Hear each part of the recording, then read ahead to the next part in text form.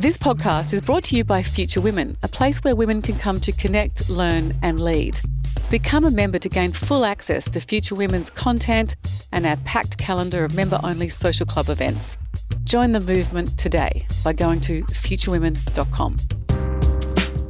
Hello, I'm Brooke Boney, your host for Season 3 of Next Generation Innovators, a podcast where we tap into the stories behind some of Australia's most successful entrepreneurs and how they've scaled their ideas into global businesses. So whether you're in business, you own one, or you dream of doing it yourself, these conversations will guide you through the ups and downs of startups, from ideation and development to investment and scale.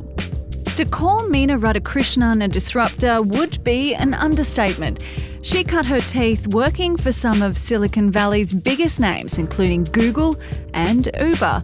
Meena had the world at her feet as Uber's 20th hire and head of product, and now she has her sights set firmly on the Australian property management industry. There's this whole group of people that needs home assistance right now. It's investment property owners. And that's really what Different, I think, is trying to do, is that like property management in the way that it's done today, unfortunately, has a lot of negatives to it. Like I don't think I've ever heard anyone say, maybe with the exception of Different customers, that they love their property managers.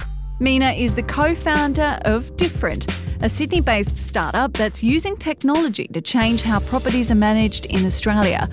Meena joins us this week to share how Different is challenging the status quo, raising capital, scaling a business, and what we can expect from Different in 2020. Future Women's Next Generation Innovators podcast is brought to you by The Outnet, the ultimate fashion destination where you'll find over 350 designer brands at up to 70% off. The Outnet is the place to go when you're looking to build your wardrobe with designer pieces at exceptional prices. So whether you're dreaming of Zimmermann dresses, a Stella McCartney suit, or coveting everything from Valentino, it's all there. And right now, The Outnet are offering our listeners 20% off their next clothing purchase. Just enter the code FutureWomen20 at the shopping bag. Terms and conditions apply. Visit theoutnet.com/futurewomen for more details. Well, Meena, welcome to the podcast this week. Thanks for having me. Now, before we dive into Different, I know you've had a very interesting career, including studying at Cornell University and working in Silicon Valley. Was working in startups, do you think, always on the cards for you?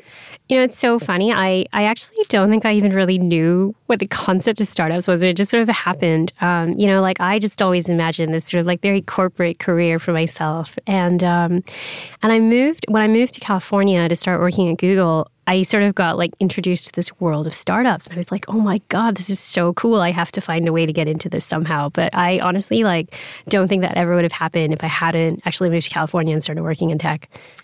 And so you started up this little-known startup called Uber. You were the 20th employee to come on board and their first head of product. Now, that must have been a very interesting role. What are some of the things that you're most proud of from your time there? Yeah, I mean, you know, it's incredible. I remember starting at Uber and like my parents were like, you're joining a black car company? This is what you left Google for? Yeah. I just don't think, certainly not me, had any idea of what it would become. And when I think back on like my time there, I started it was 20 people. It was like thousands, maybe 4,000 or 5,000 when I left, right?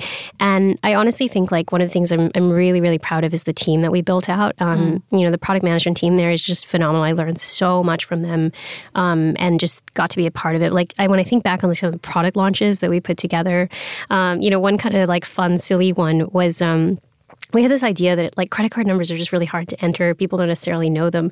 What if you could just take a picture of your card and it would automatically scan all the numbers, insert all the information, and just add it to your payments? And so that was a little fun thing that we launched. We had no idea that people were going to love it so much. And then I think every app after that copied us. I was like, oh, that's pretty cool.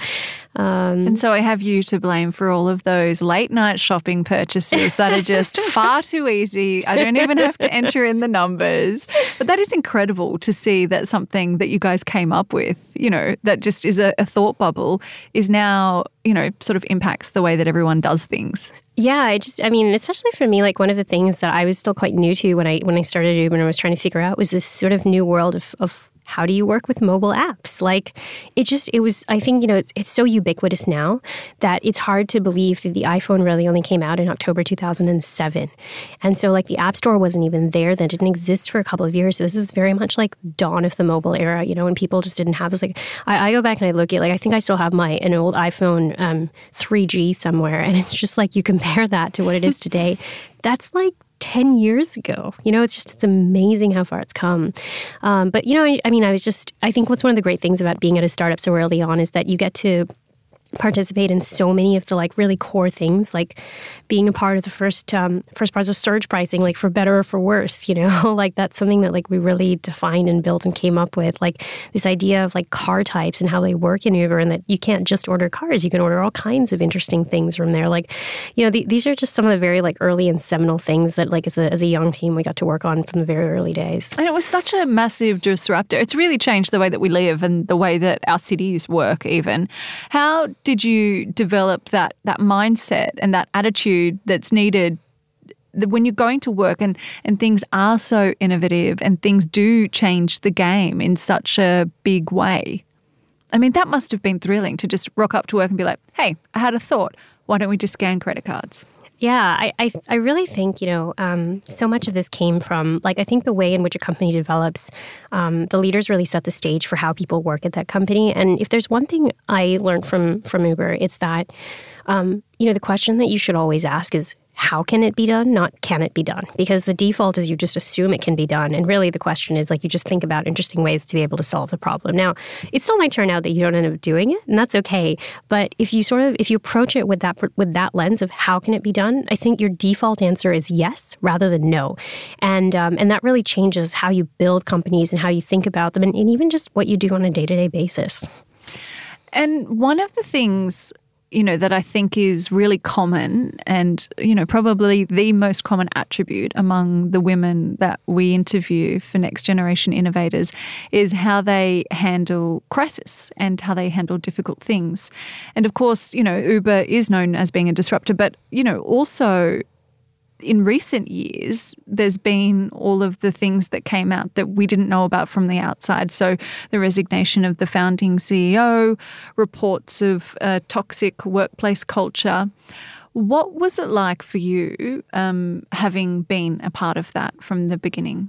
Yeah, I mean, I left Uber in 2015, so I definitely wasn't there towards some of the latter parts where I think it got a lot worse. And I love the time that I was there at Uber. Honestly, I learned so much. I really had sort of it was such a phenomenal kind of experience to be a part of. And I think I've been in male-dominated industries like pretty much my whole life. Like my first job out of school was at Goldman Sachs, which is like investment bank in New York. And then from there, like in tech pretty much.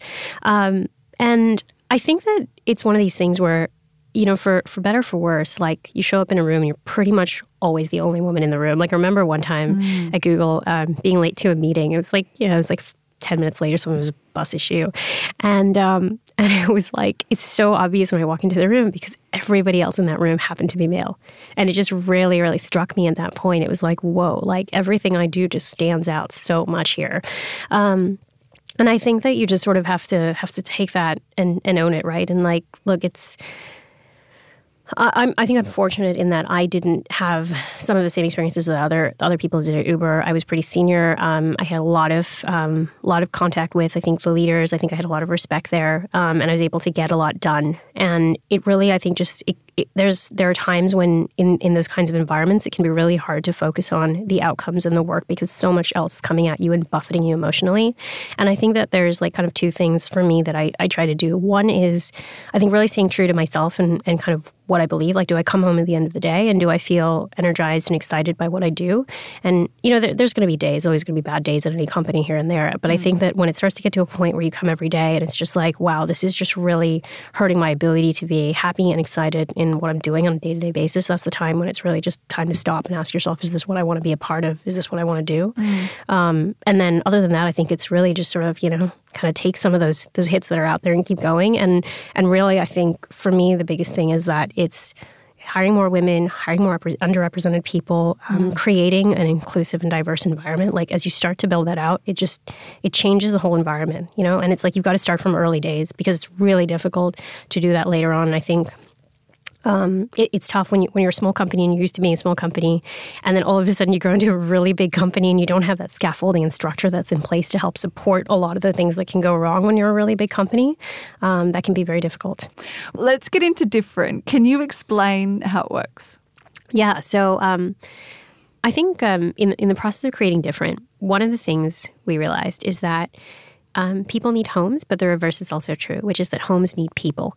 And every time that something goes wrong in your home, it's a leaky tap or it's like a leaky roof or whatever it happens to be with all these rains we're seeing in Sydney, it's like, how do you get it solved? It's really, really hard, And you look at these services that are out there and all they do is they give you names and phone numbers and you have to go do all the work. And you're like, how do I trust it? How do I know this is right?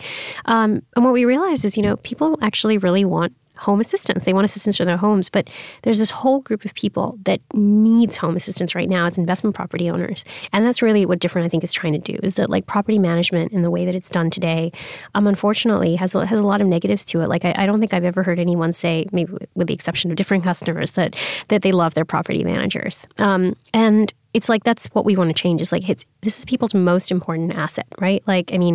Millions of dollars sometimes, and you're not there. How do you know that's being well taken care of? Well, what you want is somebody who's going to do that and going to do that well. And I think that's what we really try to be Different, is to be the assistant for your home. And the way in which we do it is that at its core, property management, I think, is about making sure that a list of tasks is done on a schedule at a defined time, that if it's not done, it's followed up, it's reminded, it's confirmed, it's closed out. And that's exactly the kind of stuff that machines are really, really good at. It's the kind of stuff technology is great at. And I think, unfortunately, it's the kind of stuff that people are probably not very good at, right?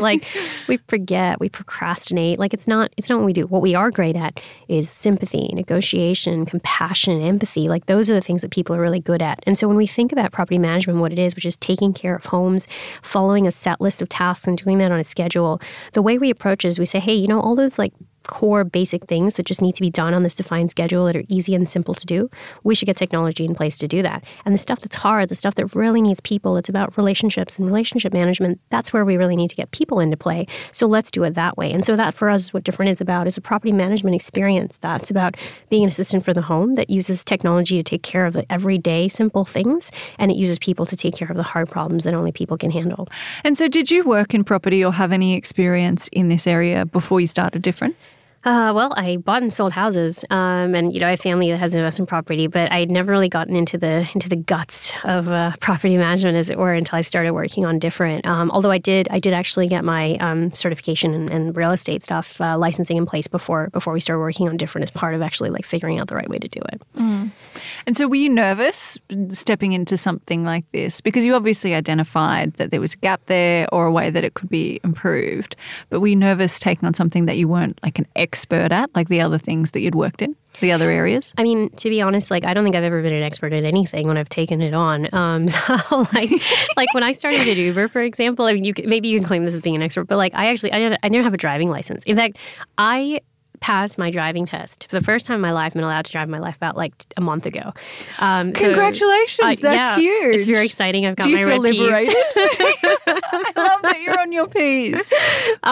So I started working at Uber, and I'm sitting there trying to design an app for drivers, and I was like, oh, how does this work? I don't know how it goes, and I think that's really one of the I actually think that's a ton of fun, is that you don't necessarily have to know everything about an industry when you start with it, but you do have to have curiosity and a desire to learn. And I think one of the core company values we have is called Feel the Pain. And it's not because we're sadists. It's because when you're designing product and building things, you actually have to really understand how your users work. You have to understand how everybody feels in the process of it. And so when we started working on Different, started building it out, as I mentioned, I have my real estate certification. I would go do open homes. I would go do inspections. And we hired people who are really great real estate people who know this industry in and out, and we complement each other, I think, because we both bring different things to the table. It's kind of when you've never done something before, you might come up with a completely new approach. Now, that may not always be the right thing to do, but that's why you've got people in who can help you and figure out and sort of try things in new ways. And so we try to really delve into everybody at our company, engineers, designers, whoever it is, they get the real estate certification as well, because we want people to really feel like they can deeply and understand this industry. And so, going into it, I was just like, all right, well, I have a very general idea of what I'm walking into, but I'm going to go and learn. I'm going to do my best, and I'm really going to immerse myself into it. And I think that's an approach I try to take with all of the different experiences that I've had. I wanted to ask you about the decision to launch in Sydney, because you've worked all over the world, and I'd imagine that you do have a lot of connections in Silicon Valley and in the US. And what was the main driver?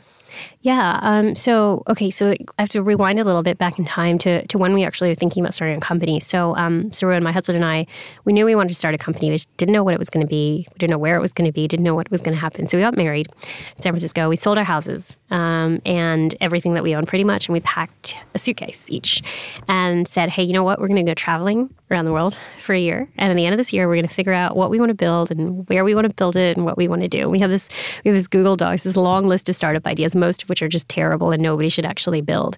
We kept coming up with these ideas. And then when we came up with different, we actually happened to be in Australia at the time visiting my in-laws.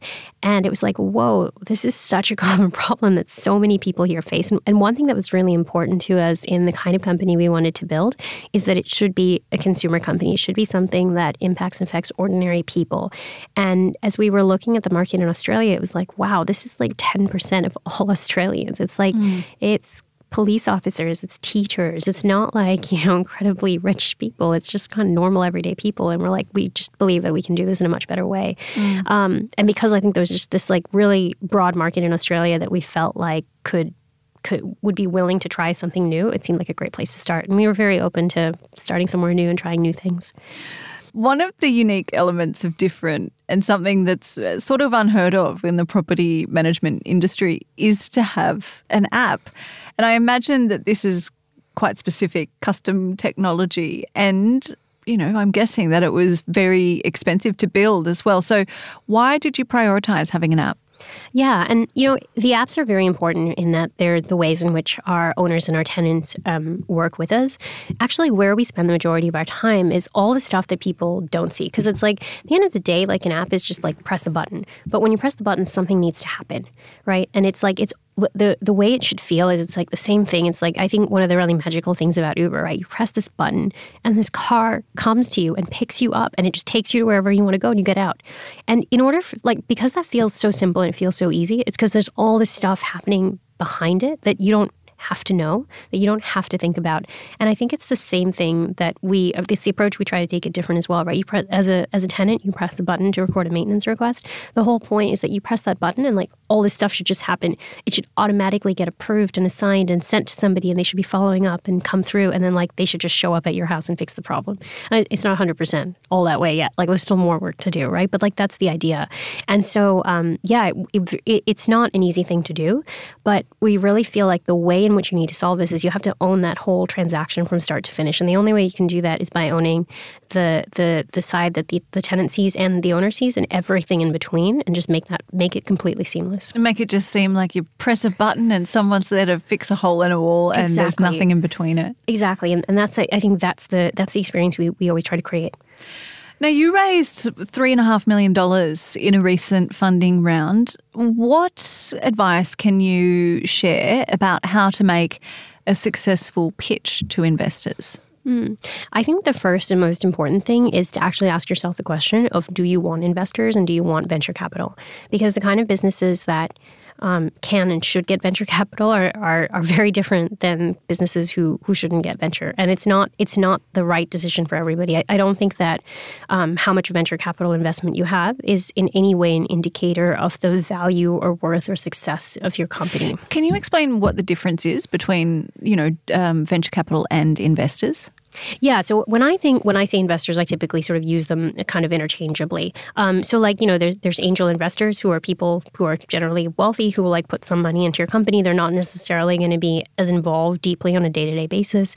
Otherwise, you have like institutional investors like venture capital firms who are like typically firms where what they do is all the time is invest in companies. And they typically tend to put in larger check sizes. And also they will take a more active role in the management of your company, typically through a board seat or something like that. So, the kinds of companies that I think you should get, like when you start to take venture funding, like the economics of venture capital, right? Or they accept it's kind of like the music industry, where it's like you accept that most companies are not going to be anything. There's some number of companies that might be moderate successes, and there's going to be very few companies that are like out of this world successes.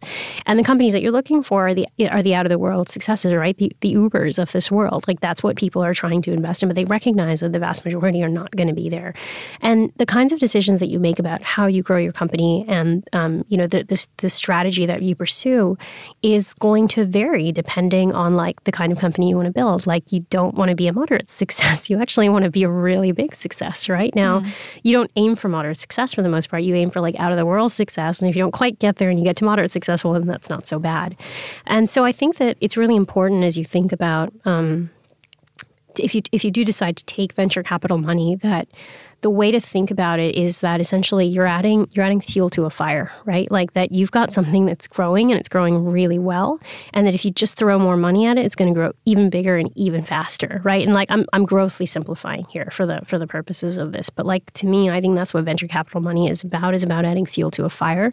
It's not about trying to create something small. And so I think that in terms of thinking about your pitch, like the way you want to explain it and sell that story is to really show growth and to show like, hey, this is how people are responding to this. This is how people are willing to be a part of it. And you also want to show that not just in a way where it's like, hey, you're just throwing money at it to get growth. You also have to build it sustainably. And it's both of those things, which is that you can throw money at the problem and you can make it be really big. It can be like an out of this world success. And at the same time, you can do that and really actually make it sustainable for the long term. And so that's the way that I think about like, how do you present your business and pitch to investors, is that you have to tell a story. You have to tell a story about how this is going to be a really big out of this world success and why your team is the right team to do it and why now is the right time to do it. And so when you made the decision, why did you go with doing that sort of pitch rather than, just adding a whole bunch of fuel to the fire? Well, I mean, to add fuel to the fire, you have to have money already. And I think for us, it was two things. We decided to go down the venture capital route, not just because money is certainly part of it, right? Like you do need, if you're going to grow quickly, you have to be able to spend money in order to be able to do that, and you have to continue existing. But I think for us as well, both Run and I I'm quite new to Australia, while Run's Australian originally, hasn't been here for a long time, and there were a lot of relationships and a lot of conversations with partners that having strong investors on our board really enabled us to put into place, which I don't think we would have had access to otherwise. So that's a big part of it too. So Different currently has a presence in New South Wales, Victoria and Queensland. What's your approach to scaling the business throughout Australia? Yeah, well, I think one of the things that we really try to think about, right, is that there's certainly like individual legislations that apply differently in these areas. But for the most part, the workflows and how things lay out is the same. Like it doesn't matter whether you've got like a leaky roof in Queensland or Victoria or New South Wales, like you still have to get it fixed, right? So the way in which we try to build our systems and our teams is that we really have teams that think Australia-wide, and we have teams that have best practices that are built in that way. So as we expand into new cities, really the focus for us is like, what are the things that we really need to enable that are very local in that area? So we hire local people. I think that's really important because they have to have a strong understanding of the market, of the neighborhoods, and of the way in which people work and think. And then the second thing is that we actually build out a really strong database of tradespeople throughout all of these different areas. And it's that combination where it's like we bring best practices across all of the states so that people are learning from each other and providing things in a high quality level of service way, and that you bring that local knowledge through like people who know the area really well and integrate them together. And so how do you come across the tradies or, all the local people? And what if they're not available in the area? Do you just keep searching until you find the right person? Yeah, it's a mix of people. And it's not just about having one, right? The way that we think about our system is that actually everything in our system is broken out as data. Like that's a really important part of what we do. So every place we go into, we start out by actually defining all of what we call service zones, but like neighborhoods or regions in every area. So for example, in Sydney, like there's a city and there's eastern suburbs and there's the west and the inner west. And so we think about all of those places. And then we work towards building a database of tradespeople in those areas from a mix of different things. Because we have local agents as well, like we have really good recommendations from that list. We also have recommendations from our owners and from other people that we've worked with, and then we continue to work and like basically onboard great tradies into our system.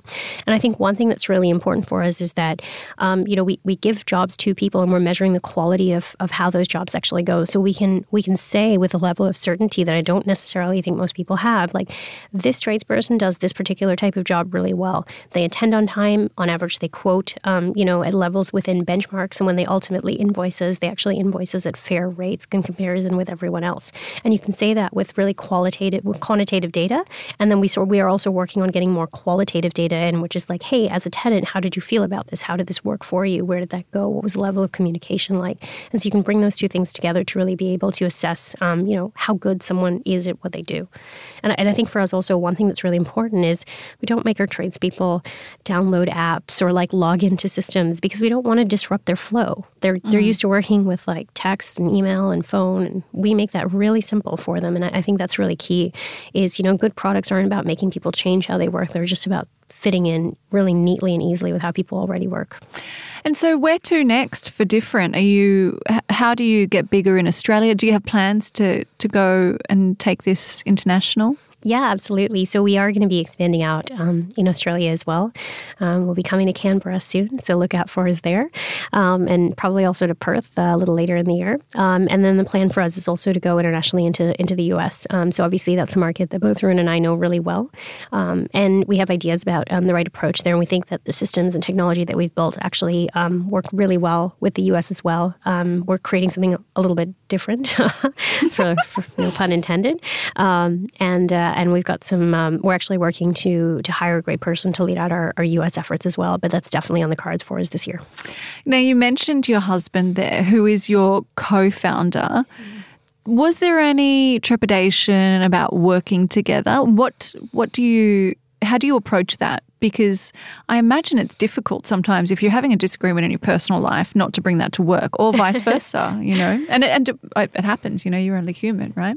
Yeah, I think one thing that works really well for us is that our skill sets are very different. So like we're good complementary business partners, and the way that we split up the business is that we own we own different areas, and we're very much the owners of those areas. We make the ultimate decisions there. And when it comes to kind of high level business strategy, those are always decisions that we make together. So I think there's a little bit of like, oof, never done this before, don't know how it's going to go, but it's worked out really well for us. I mentioned that after we got married, we went traveling for a year. It's like when you have to live in hotel rooms for a year with somebody, like you get to know them really, really well. I think it was great practice for starting a business together because like you're in this like random place where you don't know anyone and you have to find a way to like keep on enjoying the journey. It's like, whoa, we've got the rest of our lives ahead of us. We'd better make the most of this. That should be like a mandatory test for couples. Like go on a trip together alone for a year, and if you survive that, then yes, please go ahead and get married and start a business together. Yeah, and have a child and everything. Yeah. Well, speaking of the child, you're a new mum. Yeah. How are you managing everything? Work, marriage, new mum. Did it change anything for you? Yeah, I mean, I think I think my experience is a lot of mums will feel this way, where it's just like it changes your decision around priorities, right? Mm-hmm. Like and how you spend your time. You want to make sure that every moment is really well spent, because that's like there is this feeling of guilt, like, oh, I'm working on this thing and like I'm away from my child and like what's he doing without me, and so you just want to make sure that when you're away at work, like you're really spending that time well. You can't be sitting around like faffing the day away, and I think like there's a couple of things that make our lives a little bit easier. One is we're in a very fortunate position where we can sort of engineer our lives a little bit to be flexible around time, mm-hmm. right? Like we moved the office next door to our house. Like that makes life a lot simpler. Yeah. When your commute isn't there, you can step in 2 minutes here and there and just like say hi and have fun with your child. And then I think the other big thing is that just like it's making this very clear separation. It's like, hey, this is home time and this is work time, and I'm not going to, like, when I leave the office around 7-ish or whatever, like that next couple of hours, like I'm not available unless like the world is falling down, because like that's time that I get to spend with my son, and it's really quality time. And, you know, we put him to bed and we read books together and we like have dinner together. And like that's a really important thing. And I think it's about the quality of time that you spend with people. What was the best piece of advice that you were given before you started Different? Ooh, that's a good question. I think it was that try to focus on what the outcome is. Like we're in a really tough, challenging industry where it's not just about software. There's a lot of real world stuff that needs to happen. There are homes that people need keys to that you have to get into and like start to do things with. And I think that the key thing that people that as I was talking to people that really came for me is, you know, if you focus on doing the right thing by owners and the right thing by tenants, like it's not just one or the other, and the right thing by tradies, like ultimately the business you create is going to be something that just generates a lot of like trust and care. And that's what will keep you going. It's like, you know, you have to focus on who your users are. And like it's true, I think, in a lot of industries, but especially like with dealing with people. Like we're still in a people situation at the end of the day. You're dealing with homes, you're dealing with owners, you're dealing with tenants, you're dealing with stuff that's very core to people's kind of like emotions. And I think just trying to keep that in mind as we try to build stuff. Like I just fundamentally don't believe, I think a lot of people look at technology and think it's dehumanizing. I actually think technology is great because it's humanizing. I think it smooths discussions. It makes things so much easier. It keeps things in one place. It just makes it clear and transparent. And that's what ultimately allows you to create a great experience for users. I've received emails from property agents before as a renter, and, you know, I can't be sure that they are actually human. So I don't know that it could be that dehumanizing. Now, what's on the horizon for you and Different in 2020? Well, I mean, I think for the company, definitely like we've been in a period of unprecedented growth, which is a great thing. We're really happy to see that continuing. Definitely expansion out into, as I mentioned, Canberra and also in Perth, and then into the US as well. So we definitely want to do that. And then I think the really kind of core thing for us is that we continue to grow our team here in Sydney and across in our other offices as well. And we want to keep having this culture of people who just are really want to create a great experience for people in their homes. And I think we've got just a ton of ideas about how we can make that successful, not just for investment property owners, but also for many other people as well. I think anyone who lives in a home can take advantage of the services that we have. And we really want to deliver on this idea that we can be the assistant for the home. You know, starting today with investment properties, but really getting to a place where for anyone, anywhere. That is such a great idea. Thank you so much for joining us this week. You have been excellent. Oh, thank you so much for having me. That was the impressive Meena Radhakrishnan, the co-founder of the Australian property management startup Different. We'll be taking a short break from Next Generation Innovators as we prepare for Season 4. So make sure you have a look through our episode catalogue and catch up on the ones you've missed. While you're at it, don't forget to rate and review. We'll be back again soon. Future Women's Next Generation Innovators podcast is brought to you by The Outnet. The Outnet is where you'll find designer pieces for up to 70% off. Build your wardrobe with staples from Garni and Sandro, as well as statement pieces from Diane von Furstenberg and Valentino. Right now, The Outnet are offering our listeners 20% off their next clothing purchase. Just enter the code FutureWomen20 at the shopping bag. Terms and conditions apply. Visit theoutnet.com/futurewomen for more details.